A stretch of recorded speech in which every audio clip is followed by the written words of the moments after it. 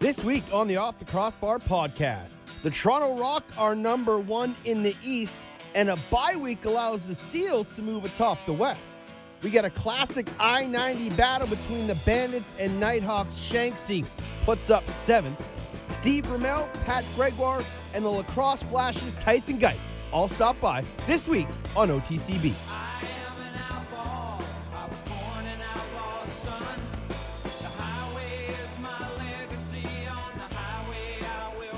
What is good, lacrosse fans, and welcome to another edition of the Off the Crossbar podcast here on SoundCloud and NLL Radio. As always, my name is Teddy Jenner. Thank you for stopping by. You can find me on Twitter at Off the Crossbar. You can email me, teddy.jenner@gmail.com. What a week 7 it was in the National Lacrosse League. We are moving fast and furious through the 2019 season, and while we're not seeing a lot of separation, we are seeing a ton of great lacrosse. And this past week was another shining example. Other than that Buffalo-New England game and a slow start from Saskatchewan, all those games were pretty close, but they were all very entertaining. And that's what lacrosse fans love to see. I was in Vancouver for the Mammoth and Warriors, and while the outcome wasn't exactly the one I had hoped for, I truly enjoyed myself at the game. But I'll have some thoughts because it's truly been, I think, the first time in a long time that I've been able to actually go to a game and be a fan and sit in the stands. Usually when I go to games, especially away games, I tend to go sit up in the press box, schmooze with the media folk, and hang out with some of the buddies. But this time, I got some tickets from the club.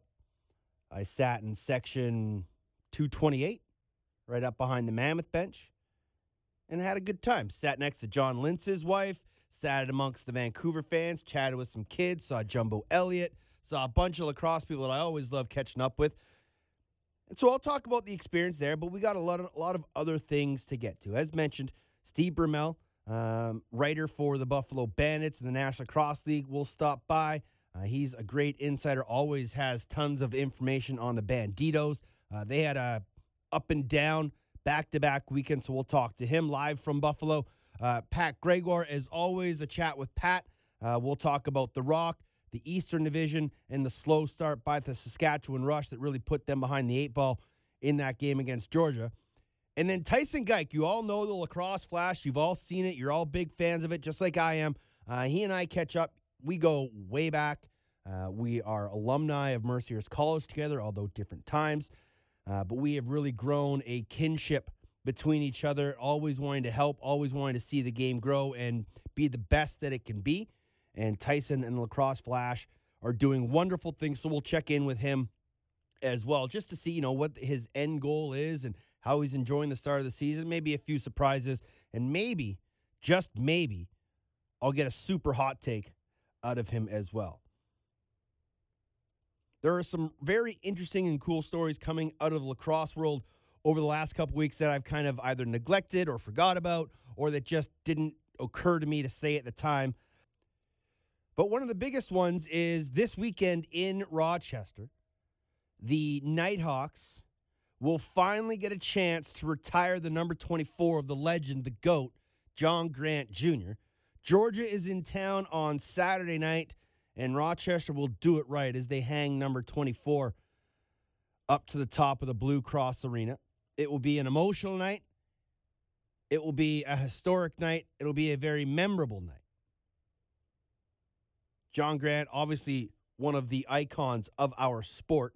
I was lucky enough to play with him my first 2 years in the league, and we lived in the same building together. We traveled back and forth to practices and games together. We were out eating all the time together, and I got to know Junior on a pretty intimate and close level.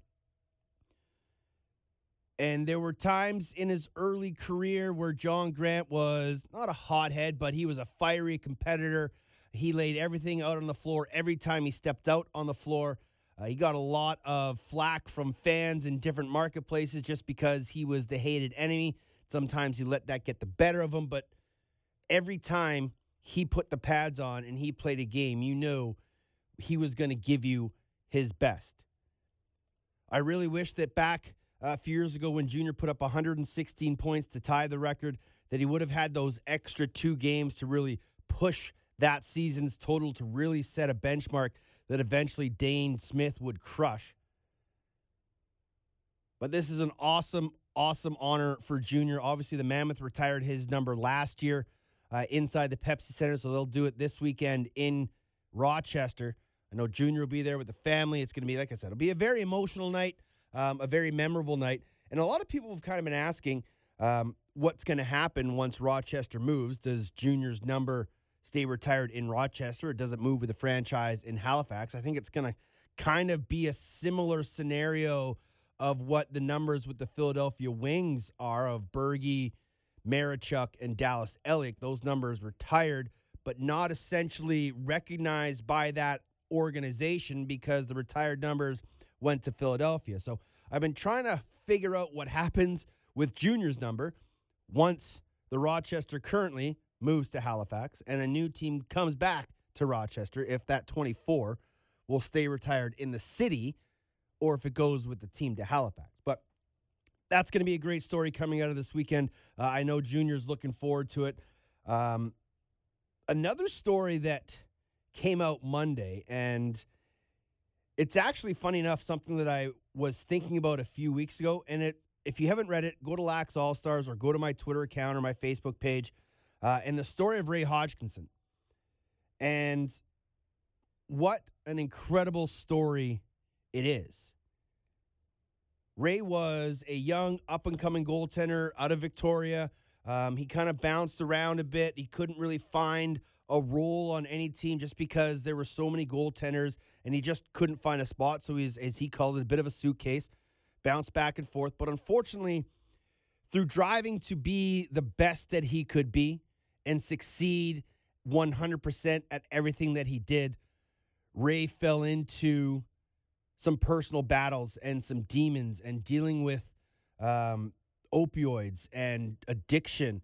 And it really cost him a lot of his career and cost him a lot of his sanity and a lot of his personality and a lot of his life. And lucky for all of us, and especially for Ray, he was able to overcome those demons. And he tells a very honest, truthful, and open story about how deep it got for him, how he was able to find solace in other activities to allow his mental being to get back to sanity, and how stepping away from the game and finding another passion in CrossFit has actually allowed him to re-find his love for the game of lacrosse. And he's going to try out for Team Australia, hopefully going to make that club and play at the World Indoor Championships in Langley this summer. So I highly recommend you go read the article. I've talked to Ray. He's back in town in Victoria. He and I are going to hook up for the podcast next weekend. So Razor Blades is going to join us on the show next week, and we'll go into the article and we'll talk more about his life and dealing with addiction and the highs and lows of it all. Because if you knew Ray at the time, you probably didn't know that he was going through what he was going through. And it is a common occurrence in our society today where people are dealing with things. And it's not things that are generally shown outwardly. And Ray dealt with it in his own way, and unfortunately it wasn't the right way. He understands that, but it was the only way he knew how at the time. And it led him down a really dark road. And I'm so happy that he's been able to overcome that. He's found happiness. He has a wife. He's got a dog. He's traveling the world. He's coaching athletes in CrossFit. He is an absolute shredded beast. One of the fittest guys I think I know today. And he is just as happy as can ever be. So I'm so happy that he gave everything that he could to write that, because having gone through depression myself and had some really dark times, I know it's not easy to openly talk about what you're going through. Obviously, I have an avenue here with the podcast and you guys listening to my voice week in and week out. I can share some things, and I'm very okay with putting myself out there. For some people, it's not that easy.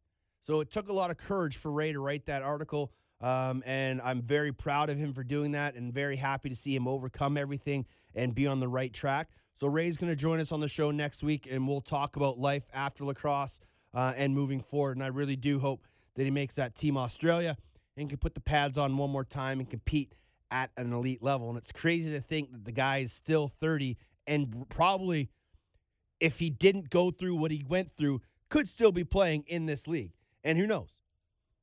Maybe come the WILCs in Langley, he just absolutely falls in love with the game 100% and he wants to drive into it and dive into it further with more expansion. We could see Ray back in the NLL. Maybe not likely, but we'll bug him about it. We'll pick his brain, see what he feels. But go to Lax All-Stars or go to my Twitter account. It's an incredible read. I highly recommend it, especially for people who are going through things. If you don't think you're going to make it, read Ray's story. It shows us all that as dark as it can be, we can all get through it. So those were a couple things that I had forgotten to talk about or just kind of popped up. We'll talk about a few other things as the show goes on, but I wanted to make sure I got those two very important stories out of the way. Week 7 is in the books. Let's go back. Let's listen to it. It was a fantastic one with 5 games throughout the NLL. Over on the far board, Shanks shooting, he scores! A hat trick for Austin Shanks. Feeds it now in front of the net, grabbed by Shanks. Driving, shooting, he scores! Austin Shanks is 5th of the night. He has stepped up this season. Shanks, he scores again! 7 for number 11. Here's Crowley trying to get to the front of the net, shot behind the goal, bounced off the end boards. Matisse with a shot, rebound out, they score! 2-0 Philadelphia. A little bit of face washing after. The officials are going to have to break up this party, but the Wings up by a pair. Uche missing, Courier holds on. 50 seconds, the power play, shot, score! Kyle Matisse, the captain, scores a hat trick. 3 goals, 3 assists, 8-4, the Wings up on a power play goal. Schreiber shoots, and he scores for the first time since the opening face-off of this game. The Rock and Wings are tied. Now in the Toronto offensive end, a lot of room in front. Can't do that. Rob Hellier will make you pay. He scores. And the Rock take a 13-12 lead with 2:59 to go in the fourth. Penny makes a stop. McLaughlin gets a loose ball and tight. He scores. Eli McLaughlin's got 2. Beats Penny over the right arm. Ball to Jones. Takes a shot and he scores. Big man looking to set a screen as it comes to shots. Cuts to the middle. Self with a shot. He scores. To Jones. Gonna try a shot. Hit the post again. Trying to get his own rebound. Scramble for it on the floor. Logan Schutz finds it and he scores.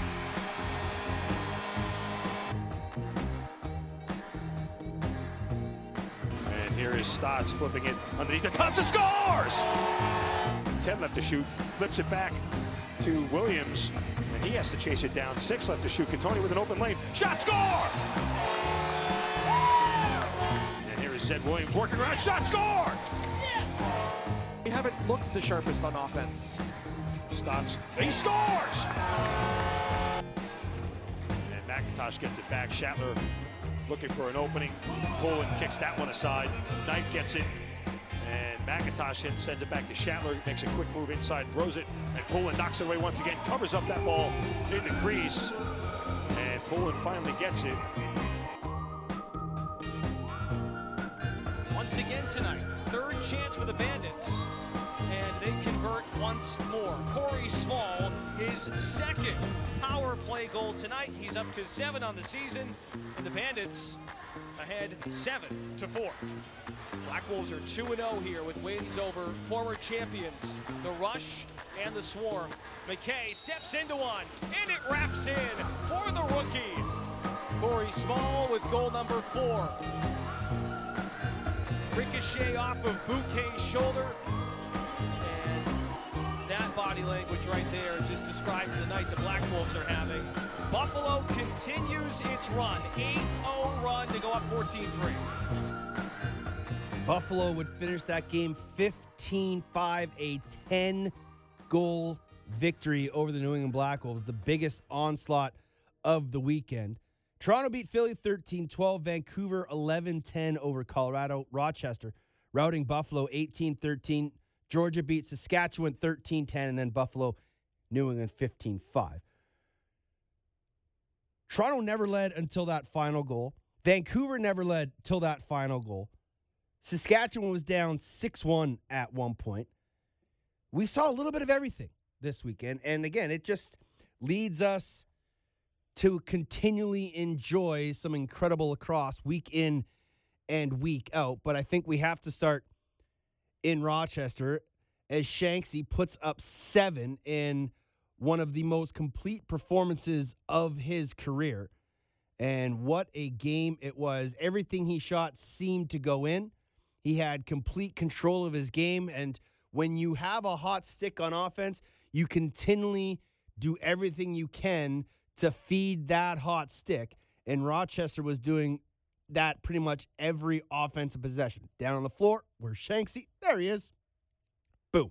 The righty was in fuego, and he put up a career-high 7 as Rochester put a bit of a beating on the Buffalo Bandits. Got a little redemption from that game earlier on in the year. But it was a classic I-90 battle between those two clubs. I played in a few in my day while I was with Rochester, and every time these two teams play, and every time I get to do this podcast immediately after one of those games or before, it's always the same. It is a classic battle between these two clubs. You knew it was going to be chippy, you knew it was going to be high scoring, and you knew it was going to be an entertaining contest. It was all of those things. And as that game went on, as it got more and more out of hand, you knew things were going to start to get more and more out of hand. The amount of roughing penalties that were in that game was out of control. Just look at the second quarter. 6 guys got roughing minors at the end of the first. It happened again midway through the fourth. I'm actually quite surprised it didn't get more out of hand than it did, because it very easily could have. But it didn't. Cooler heads prevailed. And even though Buffalo tried to make a bit of a comeback late in that fourth quarter, it was just too little too late. As Rochester gets a much-needed win and keeps them within striking distance of New England. They're just a game back of New England for that fourth and final playoff spot in the West. But the Toronto Rock coming back in that game against Philly, again, another chippy game, just goes to show Toronto can win many ways. They sit atop the NLL East. They are sitting atop the NLL overall with a .833 winning percentage. We'll talk with Pat Gregoire in a little bit about this Toronto Rock club and see what he thinks about this team that still, I really feel, is going under the radar. I don't think people are truly giving this Toronto club enough credit. But I think it's time we all start to take notice, because the Rock are the real deal. The other interesting all-Eastern matchup was that Buffalo-New England game that we kind of talked about, and that game also had a fight near the end with Priolo and Suter, two guys very familiar with each other. And I don't think Priolo ever threw a fight or threw a fist in that fight. As Suter tried to go a few over the top, and then he tilt-a-whirled him down to the ground, and they both went to the turf. Cooler heads would prevail. Nothing really came of it. But you knew somebody was going to try and spark a team, and you generally will look to guys like Suter and Priolo to do that. And I'm okay with it. It wasn't a staged fight or anything, but it was, I believe, during a stoppage of play. So those guys will automatically get tossed from the game. I know Evan Schemenauer, I think, tweeted out that He thinks those guys might hear from Brian Lemon, maybe for some supplemental discipline. Possibly. I don't think so. I was actually quite surprised that they weren't ejected from the game, just looking at the game sheet, is that those fighting majors happened at 8:05 in the fourth quarter. And I again, just going off the score sheet and didn't see the rest of that game. Usually a fight at the stop during a stoppage play is an automatic game misconduct. So if there wasn't game misconducts handed out at the time, then maybe that is the supplemental discipline handed out. I don't think you'll see any suspensions come from it. But I wouldn't be surprised if you saw both guys get game misconducts added on, and we'll know that usually by Thursday. The NLL sends out the disciplinary summary. But 3 really good all-East battles, despite the score of those 2 games. Obviously, the Philadelphia-Toronto game was the closer of the 2. A slow start by Saskatchewan doesn't help. It's not something that we often see. It was very uncharacteristic. But kudos to Georgia for keeping their foot on the gas when Saskatchewan was trying to claw back. The other game, the Colorado-Vancouver game, unfortunately, as Pat Coyle said post-game, he felt his team took their foot off the gas. And for a team that just coming off their first win, a big win at home, now they go on the road for their first game of the year. They had that game in control at a couple times. They were up 3 2 different times. And then they slowly started to let Logan Schuss and that offense get rolling. They got an unlucky bounce off that transition goal for Brandon Goodwin. They went off the backboards right to him, and Dylan Ward couldn't get across the net to stop him. Mitch Jones hits the post twice in overtime. They get a reset of the shot clock. A loose ball falls right to Logan Schuss, and he's able to put it past Dylan Ward for the win. And a massive win for the Warriors at home, their first of the season, in front of 6,600 fans. A tough loss for the Colorado Mammoth. Before I kind of go on to my thoughts of the game experience in Vancouver, if you're Colorado and you're a Mammoth fan, there might be a little bit of worry. They're 1-5. They're 1-4, bottom of the West. They're they're technically tied games behind with Vancouver, but their winning percentage is worse, so they are technically in 5th, but they're still within striking distance of the playoffs. They just need to find a way to right the ship and play a full 60 minutes. They're off to Buffalo this weekend. But one concerning thing has to be the fact that Jeremy Noble has not scored a goal in the last 4 games for the Colorado Mammoth. Jeremy Noble has 2 goals. Those 2 goals came in the first game of the year against San Diego. Since then, he's had 13 assists. Great. But he has yet to put a ball in the net. He had 9 shots in Vancouver. 6 of them were on target. His on-target shooting percentage is probably the best it's ever been. Unfortunately, he's just unable to find the back of the net. And I know it's bothersome to him. I know it's worrisome for the Mammoth coaching staff and the offense. And I don't know if there's an injury. I don't think there is. But if there is an injury, that's something they need to look at.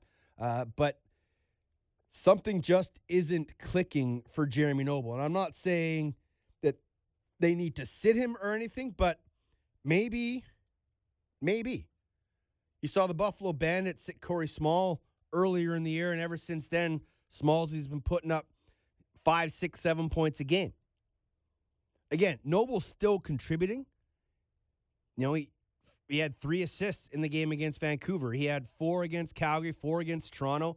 He's just snake-bitten in the goal category. I think he'll fix it. They're in Buffalo this weekend. Then they take on Philadelphia the weekend after that. So by the time Colorado gets home in 3 weeks, I have a feeling Noble will have it figured out. But he needs to figure out pretty quick because they can't have one of their best players with only 2 goals by the time they return home. And that's got to be a bit concerning. As for the game experience in Vancouver, as mentioned, there were 6,600 people there. I got there a little bit early. I wanted to see the guys. I wanted to check the place out. I hadn't ever watched a game in Rogers Arena. I'd only played there. So it was pretty cool to be able to sit in the stands and watch the game. And for the most part, I thought the crowd interaction and the in-game entertainment was really good. I agree that, and it's kind of always been my thing, that music can be for some and it can't be, it's not always a thing for some others. There were times when I wish I didn't hear the music. There were times where I enjoyed the music. But for me, it's the lack of game sounds that's missing. And usually when I'm calling games, obviously we're unable to hear all the things that are going on the floor. And usually I don't hear the game sound. And when you're playing, you don't hear the music generally anyway. It's more of an audience thing. But it's the squeaks of the shoes. It's the slashing. It's the checks. It's the talk between players. Those little nuances of the game that I miss being able to hear. And it was, at times, it was almost as if I was watching the game on TV and I had headphones out. And I was listening to music while watching the game because you couldn't hear anything. Now, that wasn't because the music was too loud or anything. It was just the dynamics of everything. And I was sitting next to a friend of mine who has been to a ton of games, both summer and NLL, and she had mentioned that, why do they use turf? Why aren't they using concrete like in the summer? I said, well, it's not exactly easy to put concrete in during hockey season. You have to flood the ice every time. So maybe they go to the parquet like they have in Burnaby or in New West, where you'd still get the audible sounds of the game. It's still easy to maintain. You can take it in and out in a snap. Might even be easier to store than those giant turf rolls. But now that you've got 11 or 12 teams with these brand new fancy turfs, you're not going to make them scrap those and everyone go by parquet. But maybe one day down the road, they either gas the music or they gas the turf and bring in the parquet. Unfortunately, I don't think any of those are going to happen. Because if you take the music away and you just have the game, there's still no game sounds. You might be able to hear some of it a little better, but you're still not going to hear everything because the turf deadens all sound. So I thought the fan interaction was great. The halftime games were great. The announcers, the DJ, everything was good. I enjoyed myself at the Vancouver game. I really did. I just didn't like Logan Schuss scoring in overtime. So he and I are friends off for a little bit. Steve Vermel and I are pretty good friends. I'm a big fan of his and his writing that he does. And he was covering the Bandits. Actually, he was in Florida covering the Bandits. But he's well aware of all the ins and outs of everything Bandito. And he and I caught up on Tuesday. And he had a lot of things to say. But as I enjoy shorts and T-shirt weather, I have to ask him why the heck he still lives in cold Buffalo. For some reason, my wife and daughter and I decided to fly home from Florida into Buffalo right before we get 2 feet of snow and sub-zero temperatures. So I'm not sure what we were thinking. Well, at least you got home and you're safe and sound, feet up on the couch, wearing your onesie. That's all correct. Every part of it. That is all correct. Let's go back to the accordingly scenario. How do you think Tavares and Kilgore have worked out as sort of co-coaches? I think they've done well, and I think it what affords them this opportunity to be successful co-head coaches is the amount of time they've had together, both on the floor and behind the bench. These are two guys who played two storied careers as Bandits at the same time. And Richie joined the coaching staff before John did, but was still, John was still playing while Richie was coaching. And these guys just know each other well on and off the floor. I can't predict whether this is going to be the way they go going forward, meaning in years to come. Are they going to stick with two head coaches? I don't think there's any pride there between these two guys. I think that they realize that, one is an offensive-minded coach, and one of is a defensive-minded coach, so I don't think there'll be a whole lot of butting of heads as far as that goes. I just think that it's a good dynamic, but they have a unique situation with the relationship that Richie and JT have, and so far translating into success this year. And have I seen Rusty Kruger on the bench? Yes, brought down from scouting and now as an assistant coach. Coach Tavares speaks very highly of Rusty, who has, paid dues as a scout for this team for a long time and sees the game well, and now behind the bench is, from what I've heard, which is only from JT, he's incredibly happy with what Rusty is providing to the players and the coaching staff with his role behind the bench. 7 games in, Bandits are 5-2, a half game out of first behind the Toronto Rock. Is this a good spot for this team? Are they happy where they're at right now? I think they have to be. I talked to Chugger off the record, not in an official interview, but I don't feel like I'm breaching confidence in saying he wants more consistency. And we've seen that from game to game, from Saturday to Sunday. It was kind of a bit of Jekyll and Hyde. I'm sure we'll get into that as far as Rochester and New England. But so far, I think that they should be pretty happy with where they are. No bad losses, maybe. I mean, Toronto's a great team, and they lost to them, in Toronto's first game of the year, and Toronto looks like they're a very, very good team. And the Rochester game, I think the Nighthawks were pretty peeved by how that last game went. So I think 5-2 was a great start, especially for a team that has finished last in the last 2 seasons. Yeah, their 2 losses have been by 5 goals in each of those games, one to Toronto and then this most recent one to Rochester. What do you make out of this Rochester game on Saturday? Was it just a simple fact of the Rochester team upset of how they were handled in the first meeting, or was this a Buffalo team that just didn't come with their heads in the game? I think it's a combination of so many factors. Buffalo all time is something like now 11-21 in Rochester in the regular season, and this is not correct, but it's close, 1-4 in the postseason.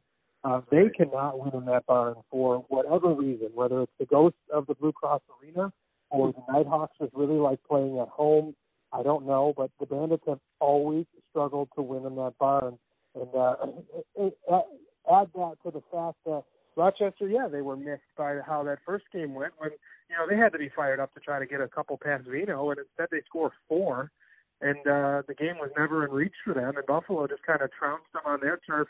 I'm not going to say Buffalo played well. Anytime that the game ends up as lopsided as it was, you didn't play well. But I think Rochester had a whole lot to do with the outcome of that game, maybe more so than the Bandits. Obviously, as that game went on, the tempers started to build, and we saw the hatred between Buffalo and Rochester build. I'm glad it didn't boil over into too much unnecessary stuff, but we can expect that when these 2 teams play. That's how it should be. When 2 teams are competitive and are that geographically close to each other and play each other as often as they do. There was an issue, I'll call it an issue because it is what it was, with the schedule 3 or 4 years ago where Buffalo and Rochester would play 5 to 6 times a year. Oh, yeah. Like just divisionally, you didn't play each team home and away. You played each team home or away, and so you would, that actually might still be the case as far as not playing each team home and away. Have they changed that? I'm blinking between hockey and lacrosse now. But regardless, they are so close to each other. The fans travel. You have things going on like Jammer not shaking Vino's hand, and people could be upset by that. I love it. Like that's sports, man. Like, you know what? We wanted you to be a part of our team going forward, and I'm certainly glad that Vince made the decision to sign in Buffalo. But, I understand that these are real people with real emotions. And, tempers did flare up, but this is their second time playing. Buffalo took it to Rochester the first game. Rochester takes it to Buffalo this game. Now both teams are pissed off about something. And it's going to boil over a little bit, and that's okay. I think that's a good thing for the sport and a good thing for the league and a good thing for the rivalry. And we don't see these 2 teams play until February 22nd when they'll get a chance to split the tie. Before we move on to the Sunday game against New England, do you think when this whole Rochester-Halifax switch-o, change-o happens that the rivalry is still going to stay with this new-look Rochester team? That's a good question. It's going to depend, I think, if Rochester is competitive. And I know that might seem like the easy answer, but if Rochester comes in and they're not competitive, I don't think there'll be much rivalry there because, it's going to be an interesting time of navigation with fan bases. Are the Bandits fans going to hate this Rochester team because they don't know anybody. Part of the reason that you hate the Nighthawks is John Grant Jr. and the Gates and Jameson. When you roll into Rochester and you're playing against some of the best players in the league, that's where the hatred stems from. Even includes Matt Vince in that, right? When Bandits fans walk into the Blue Cross Arena, part of the reason that they're fired up is the guys on that roster. Now, that being said, we don't know what the roster will look like. It'll be a bit of a feeling out period for Nighthawks fans for sure. If they're competitive, the fans are going to come out in droves, and then you're going to have a rivalry because that barn will be excited and lit up. And I think there's a lot of Nighthawks fans who might be a little bit disappointed that they're quote-unquote losing their team. But, it remains to be seen how that's going to work out. One thing that I'll say, I'm not sure, and I'm not blaming anybody for this, I'm not sure people know exactly what's happening with Rochester and Halifax. Yeah. I don't know if fans understand that, like, Cody Jamieson will be playing in Halifax next year, barring some crazy situation, and, like, the expansion team will be the Nighthawks. It's a little bit confusing. So that's going to play a role, too, that if people who are not necessarily diehard fans buy Nighthawks tickets next year and don't recognize the roster, that's not going to help the rivalry at all. Yeah, that's a very good point. The next night after that game against Rochester, they hop on the old sleeper bus. They spend the 8 or whatever hours driving up to Uncasville.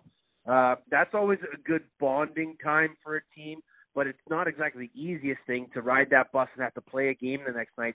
But they showed their true form coming out and really putting the boots in New England on Sunday. Yeah, and for fans that don't know, Buffalo did fly out there originally when New England first came into the league, but they realized that by the time they get to the airport, check through security, board the plane, fly, land in Boston, get off the plane, get all their equipment on a bus, it literally took just as long. And now they have the opportunity to sleep, to relax, to just kind of get on the bus and head straight out there. Do not pass go. Do not collect $200. Instead of it being a plane, train, automobile, horse and carriage, just a bus now. And I think that is definitely the better way. So that is why they took a bus from Rochester to New England. But in addition to that, we've seen a lot of times the team on the second leg of a back-to-back, for whatever reason, plays better. Now, I know when Blaine Harrison was coaching in New England, he said they would always play better on a back-to-back because they didn't practice midweek. So they'd have that game Friday or Saturday to get the feet wet. And I think for Buffalo, they don't have that issue. Obviously, they practice midweek every week, but they did benefit from, just that synergy of having played the night before. Corey Small told us after last week's home game that sometimes the passes are a little crisper in the second game, and that seemed to be the case. Buffalo, the perfect storm of being angry from the result in Rochester and wanting to get that taste out of their mouth, but also kind of revving up the engines as a team and as a unit. You mentioned the bonding experience. You would know more about that than me, but they certainly showed what can happen. That's the textbook definition of a bounce-back game. This is a team that has some good veteran experience that's still not very old. We look at guys like Corey Small and Dane Smith and Sean Evans. But the youth that is in this team, especially second-year, third-year guys, Chase Fraser, Thomas Hogarth, Bryce Sweeting, those are the types of guys that really have impacted this team in a cohesive kind of way and brought a nice edge to this club. I think you love to see it if you're a fan of the team in particular. Who would have projected at this point? First off, who would have thought that Thomas Hogarth would have this role with the team? Right. Be it an everyday starter, be it out the front door, because when you looked at the talent that they had, even if you were filling out the roster and had Hogarth as an every game starter, and this is no offense to his game because he's a great player, you might have said transition or defense, right? Yeah. And here he is out the front door and immediately makes an impact in game one in Philadelphia and has just been picking up goals since. And it's great to see Fraser settling into a bit of a face-off guy in addition to scoring 3 goals on Sunday and providing some offense. Sweeting, they love guys that can get up the floor, and that guy can fly. He's been already showing his prowess to scoop a loose ball and get that ball moving up the floor. So it's great to see, and if you're the Bandits, you have to be incredibly happy because everyone knows Evans is going to get his. Everyone knows Dane is going to get his. And then all of a sudden, Thomas Hogarth is grabbing rebounds off the backboard and scoring on a quick stick. How do you plan for that? It's the secondary scoring that exists in every sport that teams wish they could get or hope they can get. And Buffalo's getting it with guys like Fraser and Hogarth playing significant roles alongside, MVP caliber talent and Sean Evans and Dane Smith. It is a really it's a good mix-up, a good recipe for success this year if you're the Bandits. A lot of people were wondering as their careers went along, as they got more familiar with each other, if Dane and Sean were going to be able to create that chemistry. I know Dane's missed a couple games with injuries, but in the long term, it looks like those two guys are playing quite well together. Yeah, I think that they're both professionals. I think that John Tavares is a great guy to have coaching them because he's a guy that can say, he can get, and I'm not saying he has to do this, but he can say something like, guys, knock it off. And they're going to listen because they played with him. They played beside him. This is not an instance of the coach, flexing his coach muscle. This is a guy who, let's face it, he had to share the left side. Arguably the best player to ever suit up had to share the left side with talent throughout his career. It's not an instance of him not understanding what it means to share the ball because he did it, and he did it very well. But I think it's interesting, and I know Byrne missed this weekend, but quite a duo that Josh Byrne and Sean Evans have become. Not only, both racking up the points, but it seems like a lot of primary assists on each other's goals. A lot of times, Byrne to Evans for a goal or Evans to Byrne for a goal, one of those guys cutting down the middle and the other guy finding them. It's been fun to see a second-year player in Josh Byrne, just a firecracker rookie who is incredibly athletic, and then you have Evans who knows what to do with the ball with his stick. It's been really fun to watch the two of them kind of have a little bit of synergy, even with Dane back in the lineup, but when he wasn't, and now that he is, now Byrne's out, but it's been fun to watch Evans and Byrne kind of find some teamwork, some synergy on the floor. Is there an update on Josh Byrne? I have not heard. I actually hadn't heard anything formal. The only thing that I heard, it's always tougher when they're on the road, of course, but the only thing that I heard officially, both from Dave Buchanan, who was on the sidelines for that game, who had heard it from Ricky, and from JT after the game, was they thought it was just precautionary, that he was taken out of the game.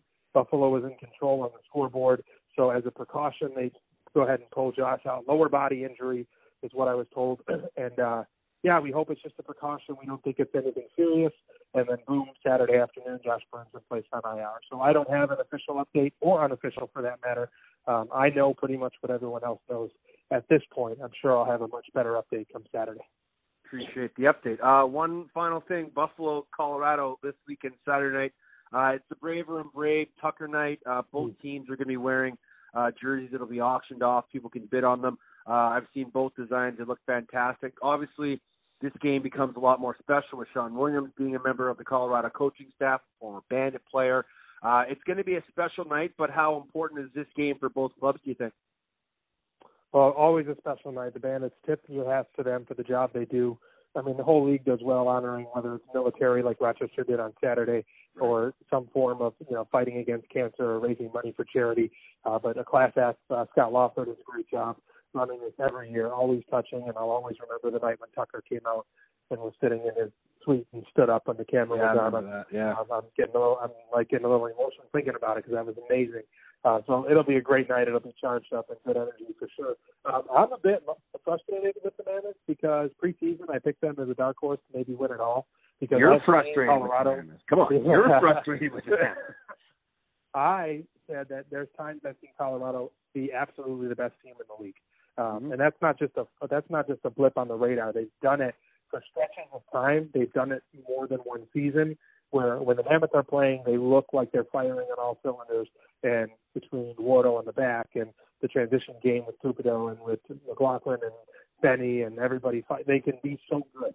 And I'm sure that they're frustrated with how it's gone so far. So this will be a very big game for them because they're looking for wins. They need to find them in a hurry with everyone kind of battling out west. And Vancouver getting a couple wins and San Diego looking pretty good. And for Buffalo, they're going to want to keep pace with Toronto. The Bandits will tell you that their goal is to win championships, not to make the playoffs. This year, it should be to make the playoffs because they haven't done so in recent history. But you're always going to want to be that first round, the top seed in the division. You want to have that seeding at every opportunity that you can. And I won't say that Buffalo is going to think that this is an easy game, but this is one I'm sure that they would like to have coming back home against a team that's struggling. So both teams certainly are looking, as always, for the win in the standings. I'd say a more important game for Colorado, 100%, a more important game for the Mammoths to try to come into Buffalo and get the big 2 points. But the Bandits won't be willing to give them up that easily, that's for sure. Mr. Bimmel, always a pleasure, my friend. I'm glad you and the family got home safe and sound from Florida. I still don't know why you left. But appreciate you giving some time as always, my man. Enjoy the game this weekend, and we will talk soon. Teddy, I appreciate it, and I want everyone to know you are one of my favorite people to talk about lacrosse with. Put it on the record, sir. Love you, buddy. On the record is done. Thanks, buddy. Take care, Teddy. You can find him on Twitter at Steve Bermel, Bermel. Always good insight from Steve on the Buffalo Bandits and a lot of things going on out there in the East Coast, so appreciate him stopping by. And I like the dynamic of JT and Richie behind the bench with a little help from Rusty Krugs. That's a very knowledgeable, savvy coaching staff, all guys that played for the Bandits, all guys familiar with the mystique of that jersey. And it'll be interesting to see, like Steve said, what they do moving forward, if they stay with a co-coach system or if they hand the reins over to JT or if it's going to be Richie's team. I know I've seen somewhere where a couple articles or tweets have listed JT as the head coach, but I don't think they've ever really said one way or the other. I think they were just going to be co-coaches, and I don't think either one of them really minds, but maybe as they move forward, they might delegate one or the other. And having Krugs on the bench as an O guy would maybe allow JT to stand a little more in the middle, roam back and forth, kind of like what Pat Coyle used to do down in Colorado before he was given the full reins of the Mammoth squad. But that's not really my decision. That's up to Chugger and the Bandit staff. The Bandits will take on the Colorado Mammoth this weekend in Buffalo. It is the Tucker Out Lymphoma Night. Both the Bandits and Mammoth will be wearing specially designed jerseys. They look absolutely fantastic. They have the Tucker logo on the front. They have patches on the back, a logo of Tucker up on the top of the jersey with some sweet trim. Both sets of jerseys will be auctioned off during the game, so you can go online, put a bid in, and just help raise money for what's going to be an absolutely incredible night. As you heard Steve say, Scotty Loeffler and his crew do an incredible job on this night, taking time to make the jerseys look special. I just saw a tweet go out from Loeffler that they are going to have specially designed balls with the 51 and the Tucker Williams logo on it as well. So just a great night. Steve said it, the NLL does a great job in a lot of their promotional nights, whether it be military, First Nations, or Lacrosse Out Cancer events. And this Tucker Out Lymphoma Night is going to be an extra special one, especially with Sean Williams being there. So keep your eye out on the Bandits and Mammoth socials so you can try and get your hands on one of those specialty jerseys. They are quite sharp looking. One of the Western teams that didn't play last weekend other than Calgary was the San Diego Seals. And oftentimes when you don't play and teams in your division win games, you kind of lose some ground. Unfortunately, or fortunately if you ask the Seals, the teams that were ahead of them lost. And that gave them first place in the West. They are 4-2, a half game ahead of the Rush, a game and a half ahead of the Roughnecks, 2.5 ahead of Vancouver and Colorado. And if you think that this is an expansion team, I will remind you of Kurt Malosky. You know what? That's a good NLL roster they got over there. They're not an expansion team. If you coin them as an expansion team, you're a fool. Oh, Kurt Malosky, always great for a soundbite or 7. But it's true. And that was back in week 3. If you coin them as an expansion team, you are a fool. And a lot of credit for that team's success has to go, as we've talked about, to Pat Merrill, his coaching staff, Steve Govett, Josh Gross. But more importantly, all of the guys within that locker room to be able to come together this quickly, to be able to buy in all at the same time, and to work towards one common goal. I'll always remember Doug Locker's quote when he was talking about lacrosse in BC and working with the National Lacrosse League, as there was times where the BCLA and NLL didn't really see eye to eye. And Doug said, we all have to pull in the same rope, the same direction. If we're pulling on ropes in opposite directions, were never going to go anywhere. And everybody in a San Diego Seals uniform right now is pulling the rope in the same direction.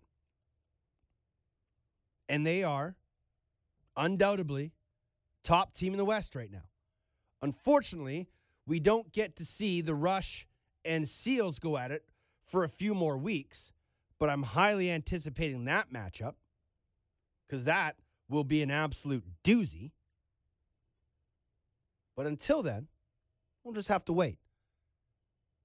But that is a matchup that could be a preview of a West final, maybe a West semifinal. One never knows. Still a lot of lacrosse left. No teams played more than 7, so we're not even at the halfway mark of a season. We're close. Just not quite there yet. Every week, we take a peek around the NLL. So many stories to tell.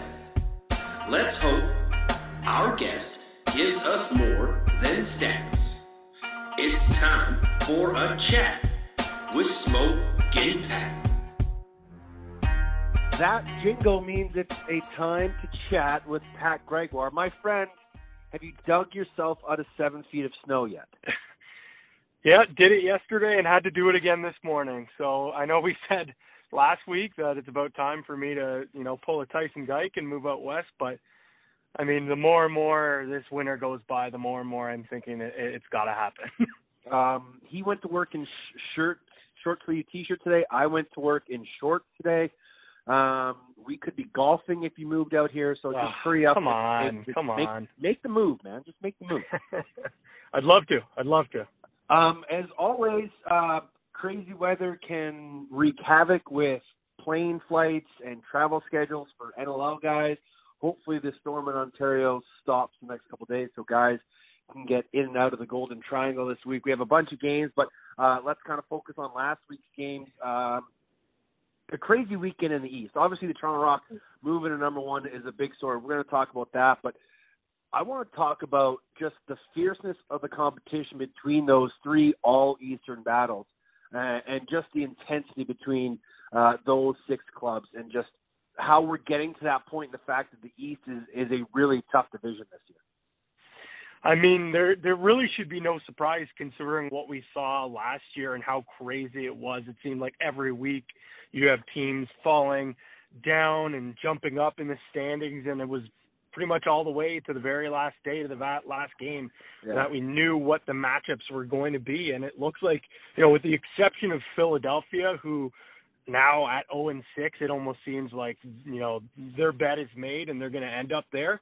But now you look at Rochester, look how good they looked, putting up 18 points. It looks like their offense is back to what we saw last year.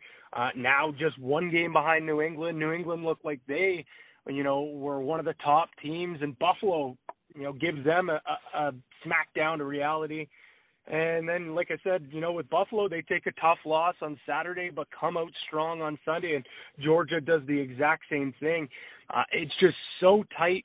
1 loss seems like it can do so much, but also on the other side, 1 win can put you right back up into contention. But like you mentioned, all these teams just battering and bruising each other in the East. But once again, Toronto Rock just quietly picking up another win and now sitting on top of the East.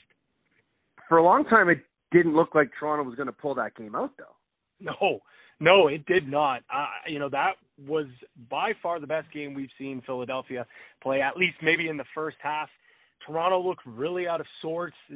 Philadelphia's offense looked unbelievable. I thought Matisse and Kevin Crowley really were quarterbacking that offense. The defense looked like they were giving the Toronto Rock a lot of troubles. But then once again, Toronto kind of waves and calms that storm. And just the fourth quarter, it's the same guys, the big 3 that take over. You saw Schreiber, Hellier, and Adam Jones just being such big parts. A big thing for me, though, was, Jay Thornburg getting in the action as well, scoring in transition, because really I thought for the most part of that game, Philadelphia did a fantastic job taking away the transition opportunities, which is a part why I think maybe the slow start happen for Toronto in that first half, because we have seen they come out really quick and try to score in transition, try to dictate the pace, but Philadelphia was the one that dictated the pace. But the wheels kind of fell off for Philly, and once again, a huge fourth quarter for the Rock that ended up, securing that victory. Yeah, it was crazy. They're down 10-6 going into the fourth. They get Philadelphia gets a power play goal, but like you said, it was that 4-goal run to start that fourth quarter. Schreiber, Hellier, Dormer, that really kind of stemmed the tide. And I think what we're seeing is the fact that the Toronto Rock can win in many different ways. And that's what we've seen this year. They've won in overtime. They've won close games. They've won blows. They've come from behind. They've led wire to wire. Is this the most complete Toronto Rock team we've seen in quite some time? Oof. You know what? That's a great question. I think you're right. I think that each, in the last few years, we've just seen one or two things missing from the Toronto Rock to make them a legitimate contender. I think last year it was a very similar team that we saw to this year, but the injury to Tom Schreiber, the inconsistency of a couple of players here and there kind of hurt the Rock down the stretch. But with a healthy Schreiber in the lineup, Robbie Hellier playing some of the better ball we've seen him since his injury. Adam Jones, another full season under this roster. And we can't forget, I think probably right now you could say the MVP of this team is Nick Rose. He has been so solid. Another unbelievable game for him. I thought his best part of the game, though, was in those first two quarters where the Rock really looked out of sorts. I think he finished off the first half or first quarter with 13 saves alone, and then I think he followed it up with another maybe 15 or 16 in that second quarter. And then in the fourth, he really didn't need to make too many big saves because that's when the defense really settled in, started taking away those opportunities from Philly. But boy, he has been good. And just like this entire team, it seems like no one's really talking about how good he's been, even though you could definitely make a strong case that he's the front runner for goalie of the year. Yeah, and I was going to ask you if he's an MVP candidate, and you already mentioned it. He makes 29 saves in the first two quarters, only makes 11 in the second half. So that was a good defensive adjustment made by Bruce Todd and his group. But like we talked about this last week, and how Toronto is kind of not being talked about as one of the top teams in the East, and guys being given credit. And I think we now have to start giving this Toronto Rock team the credit they deserve. As you mentioned, they're 5-1. They've won their last 4, and they're a game and a half up on both Georgia and Buffalo. So they're playing some incredible lacrosse, and they're at the top of the East. But let's kind of talk about that Buffalo-Rochester game and what an absolute battle that was, and that's a typical I-90 battle. It was. We saw a little bit of everything. We saw some, unbelievable goals. Austin Shanks scoring 7. That was one of those nights where it just seems like anything he was putting on net was finding the back of it. We saw some rough stuff, a lot of rough stuff, some chippy stuff, some vintage Sean Evans getting under other teams' skin. And just, all out, just melee ensued. But that was a complete dominating victory by Rochester. I think 13 goals against really didn't show how the defense played. I thought we saw maybe the best game from Graham Hossack that we've seen this season. And I mean, he's had some great games, but that was the defensive dominance that we've seen. And I think if Rochester is going to want to be a contender, he's going to have to be one of their best players night in and night out. And I'm not saying he hasn't, but I don't know if we've really seen the complete dominating performance that we saw last year every single game. We've seen it here and there, but not for a full 60, and that's what we saw from Hossack. And I just think that this was a Rochester team that, they probably don't like saying it, but it was a must-win for them. They had a lot on the line. If you lose that one there, you're falling back into the standings.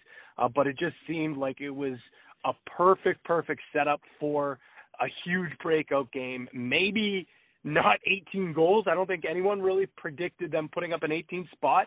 But nonetheless, if anyone was doubting if this Rochester team isn't right with every other team in the East, that was your wake-up call right there. Yeah, absolutely. I was going to say, you mentioned it. We're going to mention it again. It just goes to show that, teams can turn the switch just like that and kind of refocus their energy. And they're going to have a big weekend this weekend. They got a doubleheader at Philly and at home against Rochester. But it also goes to show that a team like Buffalo can have a bit of a stinker in their first game, headed on the road, go into New England, and absolutely put it on a dominating performance the next night where they only give up 5. Yeah, and I think that was maybe a little bit of a wake-up call for Buffalo as well. You nailed it. It was an absolute stinker. They looked lost on defense. Matt Vince did not have a great performance, but his defense was also letting him out to dry. Offensively, it really just kind of looked like they didn't have much going. Rochester had a great game plan to try to keep them out to the outside, and Goodleaf was making those big stops. But then, like you said, they roll into New England, a New England team that was riding high, and they just managed to just completely shut down that defense or that offense of New England. New England has looked so fast and unstoppable on offense at some times, but I think Buffalo played right into their hand, or New England played perfectly in their hand because of how fast Buffalo likes to play on defense. They like to get in your face. They're an up-tempo defense, and I mean when you have Matt Vince in between the pipes and he's on his game, which he was, there's not many offenses that can tickle twine on him. Yeah, the defense of Buffalo really kind of got the message from their coaching staff to pick up the pace, keep guys to the outside, not allow free looks on Matt Vince. And they did a fantastic job of that in that second game. The last game I want to kind of touch on with you is the slow start for the Saskatchewan Rush against Georgia. Not something that we're used to seeing from the Rush, and kind of just a different-looking Rush team that we saw in that first quarter. They tried to find their wheel, tried to get their legs going, but they just got too far behind the 8 ball in that first quarter, down 6-1. Yeah, that first quarter, that was the worst lacrosse I've seen that Rush team play probably ever. They looked out of sync on offense. They weren't moving the ball. They weren't spreading it east-west. It just didn't look like their offense. And on defense, again, they just they looked like they weren't playing like a cohesive unit like they normally do. We've seen at times this year where, one unit hasn't really gotten things going, but the other unit really steps up and allows them to kind of get caught up and get things rolling. But unfortunately for them, and even in the case of their goaltender as well, Evan Kirk, it just seemed like goaltending, defense, and offense, no one could get things going, and it allowed, a very motivated Georgia team to jump out to that 6-1 win or 6-1 lead in the first quarter.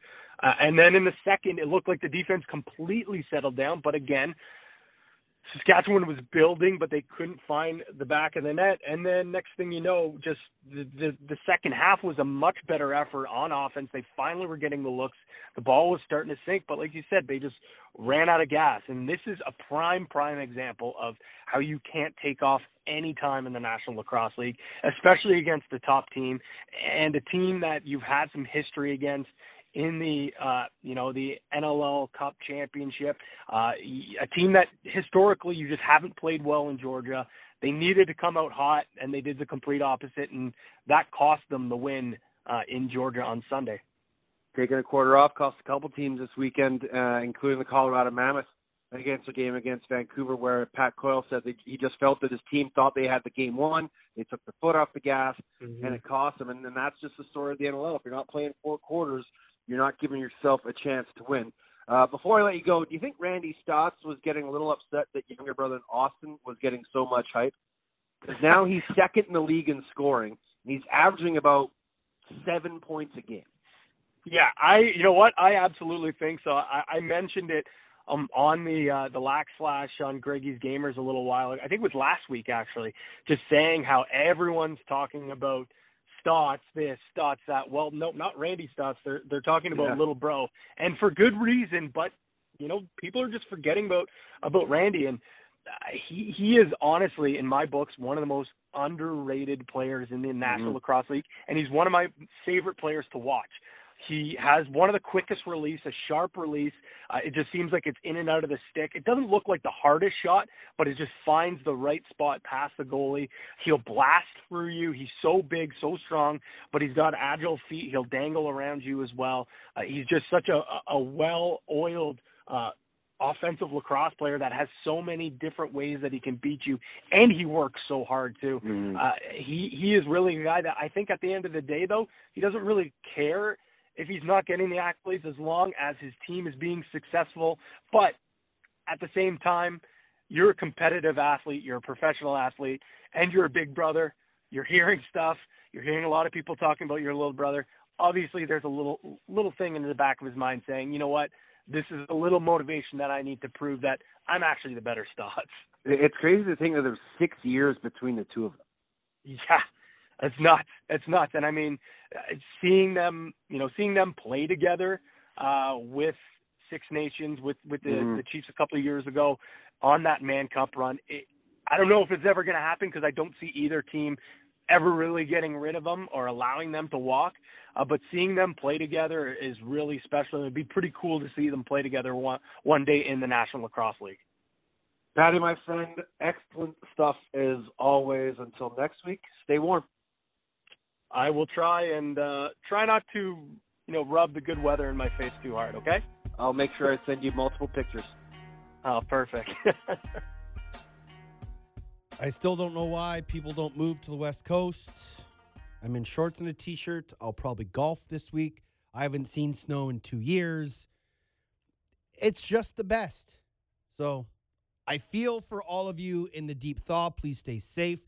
Don't go on the roads unless you have to. And as I said, hopefully this weather subsides and teams can get in and out and around the Golden Horseshoe this weekend, because there are quite a games. There's games in Toronto, there's games in Rochester, and games in Buffalo all this weekend. And if that snow is going like crazy, some teams could have some troubles getting in and out of town. Thanks to Pat Gregoire for stopping by. I mentioned Randy Stotts averaging about 7 points a game. It's actually about 6 points a game. He's got 71 in 7 games, but still, the Stotts brothers are tearing up the NLL this year, a combined 72 points between the brothers. And I know someone had asked Graham Perro on Twitter the most iconic scoring brother duos out there. Obviously, you got to put the Gates in that category. You could probably throw the Powells. You could throw the Molosky's. You could throw the Evanses, because there's been 3 of them. Probably not going to throw the Jenner brothers in there. We didn't do a whole lot in our handful of years combined in the NLL. But there are some talented brother combos out there. And I think by the time their careers are done, that Randy and Austin will probably be 2 of the best brothers to have ever played the indoor game, offensively, statistically wise, and just straight out, period. We talked about Warriors in 30, a Sportsnet show that's been airing highlights of the Vancouver Warriors game. If you're in Canada, you know of, Blue Jays in 30, Raptors in 30. They might even do like Canucks and Habs and Oilers in 30 in their regional markets. I think this is a great thing. It just provides more eyes for the Vancouver Warriors. If you're flipping through on local channel here in BC and all of a sudden you're on Sportsnet, boom, there's highlights of the Vancouver Warriors game. And you're like, well, what the heck is this? And you sit down and you watch it for a few minutes. It's intense. It's fast-paced. I think more teams can benefit from something like this. I know every team after every game throws together a highlight pack and B-roll and stuff like that and gives them to the league and to BR Live. But I think if we can get it to more eyes, it'll be a great thing. And I know Sportsnet is a huge company here in Canada. Obviously, with the Vancouver Canucks having a radio deal with Sportsnet Radio, I was hoping that they were going to have games on, if not on radio, that maybe they would pick up a little TV side contract. Who knows? Maybe in the years to come that might happen. But Warriors in 30 is a great start, especially for a team that's kind of trying to recarve their niche, as it were, in downtown Vancouver. As I said, I was at the game, and there was a lot of buzz in downtown. People that I was talking to telling me I was going to the game, and people were excited. They were excited for $5 beer. Not going to lie. That was a huge selling point for a bunch of people that I talked to. Now, just be aware that the $5 beers are the smaller ones, so that when you buy the big cup and you pay $10, don't be shocked like I was. Just be happy that you can sit and watch lacrosse and have a beer or two. What else you can do is you can sit and watch the Lacrosse Flash. Project Tyson Geik has started up this year, doing it on his own. And Tyson has made the relocation from the east to the west coast. He is a smart man. He is living in the northern part of the island, working in radio, doing his thing, but he's also taking the time out of his hands to give lacrosse more eyes, a fresh, flashy look, as it were. And he and I caught up just to talk about the strategy of Lacrosse Flash, where he wants to go, what he wants to see with it. But first off, we talk about how he is enjoying life on the island. Man, it's incredible. Like, I have to pinch myself every day. And I was just, talking about the fact that the scenery here is unbelievable. Like, driving to work, you get the mountains in the background and the ocean's right there. There's just so much to do, and every weekend is an adventure. And it's been awesome. Like, I can't see myself going back at this point. And this weather, like, it's nice, man. So when the summer hits, it's going to be too much. Probably. It will be too much. But at least Ashley and Pat are jealous of us out here on the island. 100%. 100%. The Lax Flash has kind of taken the world by storm over the last little bit. Where did the idea come from, and how excited are you to see this project grow? Oh, it's been incredibly exciting, and I'm just so thankful for the support that people have given and people reaching out. It means so much. And I mean, the goal is just really to grow the game here and to give the league some good focus and to produce some great content for it. So that's kind of where the idea came from. I was sitting, I didn't really have anything to do. And after, leaving the league and stuff, I wasn't producing that lacrosse content that I was so used to producing, and I wanted to keep it up. And I knew that we had some great personalities around us, and I wanted to reach out to people and kind of get them on board with everything. And everyone was so helpful, and, yourself, Pat, Ashley, Jumbo, everyone's come on board and been really helpful with it. And I think that, in the beginning, I just wanted to give everyone a voice and let everyone talk about lacrosse and produce that great content, like I said. So that's kind of where the idea came from. And it's been really cool to see how the teams have kind of got behind it a little bit, and definitely the players. The amount of players that are following us on Twitter and on Facebook and getting behind the idea is great, and that's what I like to see. You've had a lot of personalities on your show, mostly people who are kind of behind the scenes, as it were. Do you look to focus a little bit more on players and have them on the Lax Flash? Yeah, absolutely. That's something that's been in the works that I'm talking to a couple teams about right now, is featuring the players. And, that's what we need to do a better job of as the media, is showcase the personalities in this league. Not only the media, but obviously the players. And that's what the focus should be on. There are some great personalities that haven't necessarily had the platform to show themselves off, really, and make people fans of this league. And I think that once people get an inside look at this league and some of the players and the personalities that we do have, I think it's going to mean great things for the sport. And, lacrosse, sports is an oversaturated market, and we have to do things in order to stand out. And I think that, putting great personalities on display is a great way to do that. And that's what I'm going to be focused on doing here. And I think that the fans really do want to hear from the players. It's something that hasn't been done enough of in the past, and we really need to do that. But I will say that I think the teams in the league have started to do a really great job, and you're starting to see a lot of production come a long way from these teams, letting their players kind of speak and having post-game analysis from them and showing off the personalities a little bit more. The Colorado Mammoth did a feature on the Nobles, and I thought that was, fantastic. The Calgary Roughnecks, I remember seeing a feature on Tyson Bell, and I was really impressed with that. It was just cool. It had a cool vibe to it, and that's what this league needs to be focused on, is a cool image, a cool brand, and focus on those cool personalities. I've noticed just here on this podcast, getting clips and getting audio has become that much easier. For yourself using the video, how important has the success and the addition of BR Live helped you in creating content? Oh, man, it's huge. It's huge. I'm really impressed with the league and getting on board with BR Live. It's definitely no TV deal, but it's so crisp this season. And it's a big improvement. You got that consistency across the board.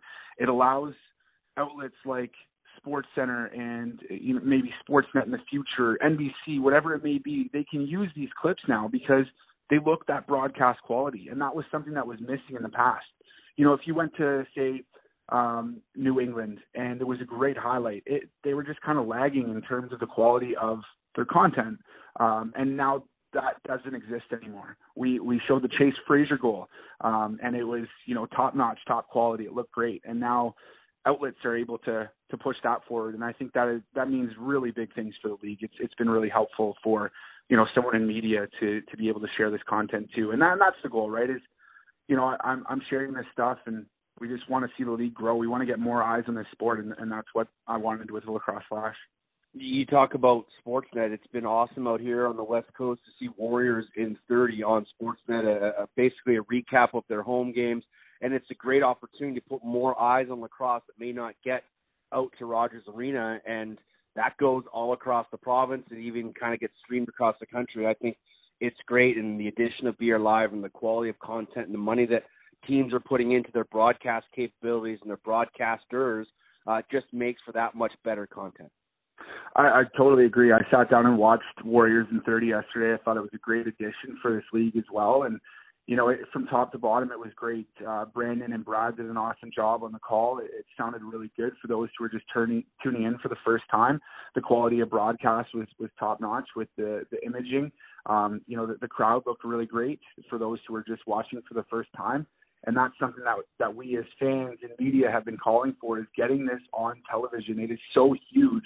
And you look at a league like the PLL, they've already, signed their deal with NBC, and they got so many people talking. It's created so much buzz. I think it's still so important. We talk a lot about focusing on all digital, being all digital. Well, people are still watching from TV, and they do still have these TV packages, even if they're consuming from their phones. It could be from NBC on their phones or say ESPN or whatever. So I think it is really important to have that TV deal, and that was a really big step for the Vancouver Warriors, and I'm impressed with that organization for launching an initiative like that. I think it's great. I think other teams really need to follow suit, and the Vancouver Warriors, in terms of an operations standpoint, I think they've been a pretty big success story this year. In days past, you were the NLL Flash. You're now the Lacrosse Flash, hoping to broaden your horizons to not just the pro indoor game, but other lacrosse elsewhere. You're now associated with US Boxla and possibly working with the folks from PLL. How excited are you to broaden your horizons and show people the upcoming youth and more broad lacrosse scope? Well, this is huge for the US Box Lacrosse Association, and I've been really impressed with them too, is, putting some money behind this and investing in production, getting more eyes on the sport. And there are a ton of youth that deserve a spotlight, and we're going to be able to give that to them this year. And I think you're really going to see box lacrosse in the U.S. grow because of an initiative like this. It's huge, especially with such a focus on digital and a lot of people being able to consume content online. Now kids can go and watch top 10 highlights from their favorite players. We've got a bunch of highlights from Trevor Baptiste, who's obviously graduated and he's now in the National Lacrosse League. So these kids growing up, they need someone to look to, and they need the highlights to watch and people to aspire to be. And we're going to be able to do that now. And I think that's really cool with US Boxla. And then, when it comes to changing the name from NLL to Lacrosse Flash, I wanted to focus on junior A programs as well. And, maybe the WLA and major series lacrosse this summer too. I didn't want to just kind of pigeonhole ourselves. And there are a lot of leagues when it comes to lacrosse that deserve a focus and haven't necessarily got that in the past. And that's what I'm hoping to provide. And with a team of great people and analysts and media and getting the players on board, I think, we can make some serious noise here. So what's the end goal of Lacrosse Flash? Like I said, it's all about, publicity of the sport and just creating kind of a cool voice for the sport, giving people a platform to speak about it. Like I said, it's in the works to get players on board too, and hearing from them a lot more. That's the goal. I would like to eventually be like a lacrosse network where we are able to provide hot takes. It's free press. We're not worried about, what anyone thinks. There can be honest reporting about certain topics. I think that's something that's kind of lacking right now. And lacrosse is such a the lacrosse world is so small that I think you got to kind of watch what you say, because you're crossing paths with these people, and sometimes you're not able to call people out, and it kind of stinks.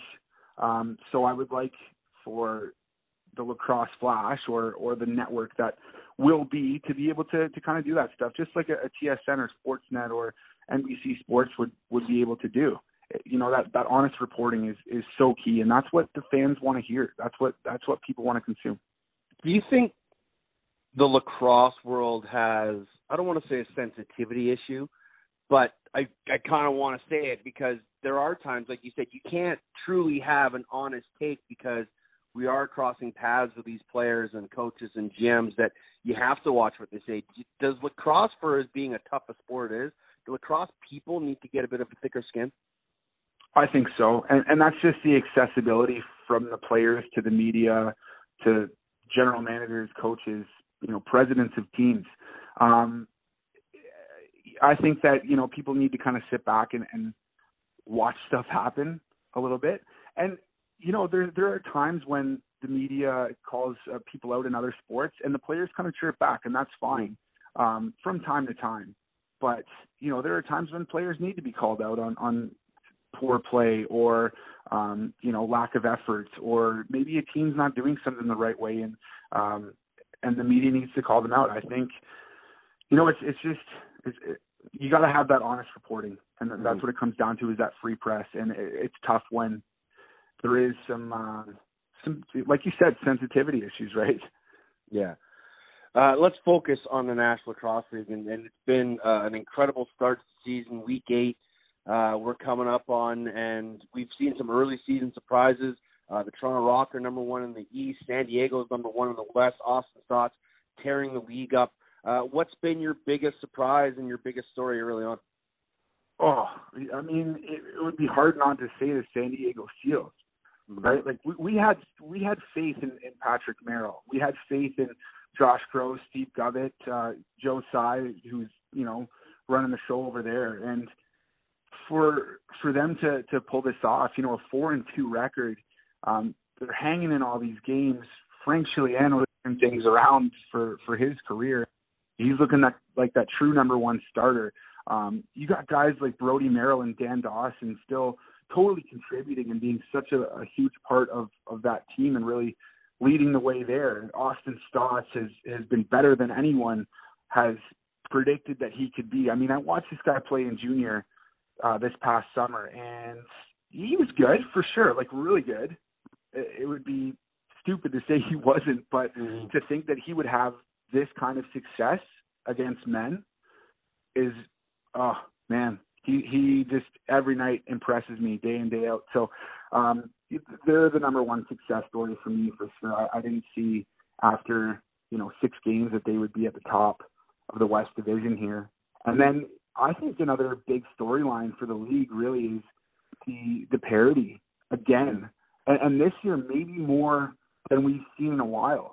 Like, any team can really take it. You look at a team like maybe the Rochester Nighthawks, who had a bit of a rough start to their season, but they can very well turn things around and, launch themselves to the top of the East. And things are so thick, like Toronto 5-1, Georgia 5-2, Buffalo 5-2. And then look at how thick the West Division is. This parity is awesome. And it, no team can take a night off. We've talked about that over the past couple of years that I've been associated with the league for sure. But this year specifically, it's really impressive. And I think that makes such a great product, and it's such an entertaining product for fans to watch. And, even for the media to be involved with, it's that much better. Before we let you go, give me a Tyson Geik NLL flash instant access hot take. Oh, instant access hot take. Oh, that's a tough one, man. Putting me right on the spot. Okay, instant access hot take. We're going to see the Saskatchewan Rush and Georgia Swarm go head-to-head in the finals again this year. Wow, that is a very hot take. There are going to be some angry people in Toronto and San Diego with you. Yeah, well. Hey, that's why it's a hot take. That's why it's a hot take. Of course. That's what we need. More hot takes, baby. More hot takes. Geiger, always a pleasure, man. Great stuff with the Flash. It's incredible to see the work that you do away from the game to put a spotlight on the game, and we all love it. We all hope you have continued success, and we look forward to more Flash every week. Yeah, man. Once again, thank you for the support throughout the way, and once again to all those listening, I want to give a big thank you for the support of the Flash, and we hope to just continue to produce great content. Pat Gregoire has been a big help in helping out with some social media work as well, and I want to give him a bit of a shout out. And big things to come for this. It's not about the money; it's about the growth of the sport. I'm not doing this for a paycheck. I just want to see the sport grow and get the support and the recognition that it deserves. There he is, Tyson Geik. You can find the Lacrosse Flash on Twitter and socials like Instagram and Facebook.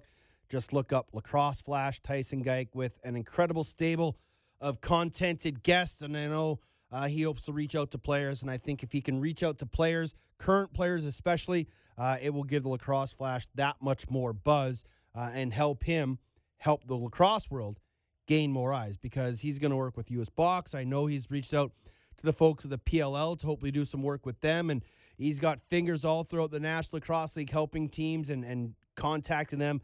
Teams are really excited about what he's doing, and so am I. So kudos to Pat Gregoire, kudos to Tyson Geik, and especially to Steve Brumell for just continuing to put out great content.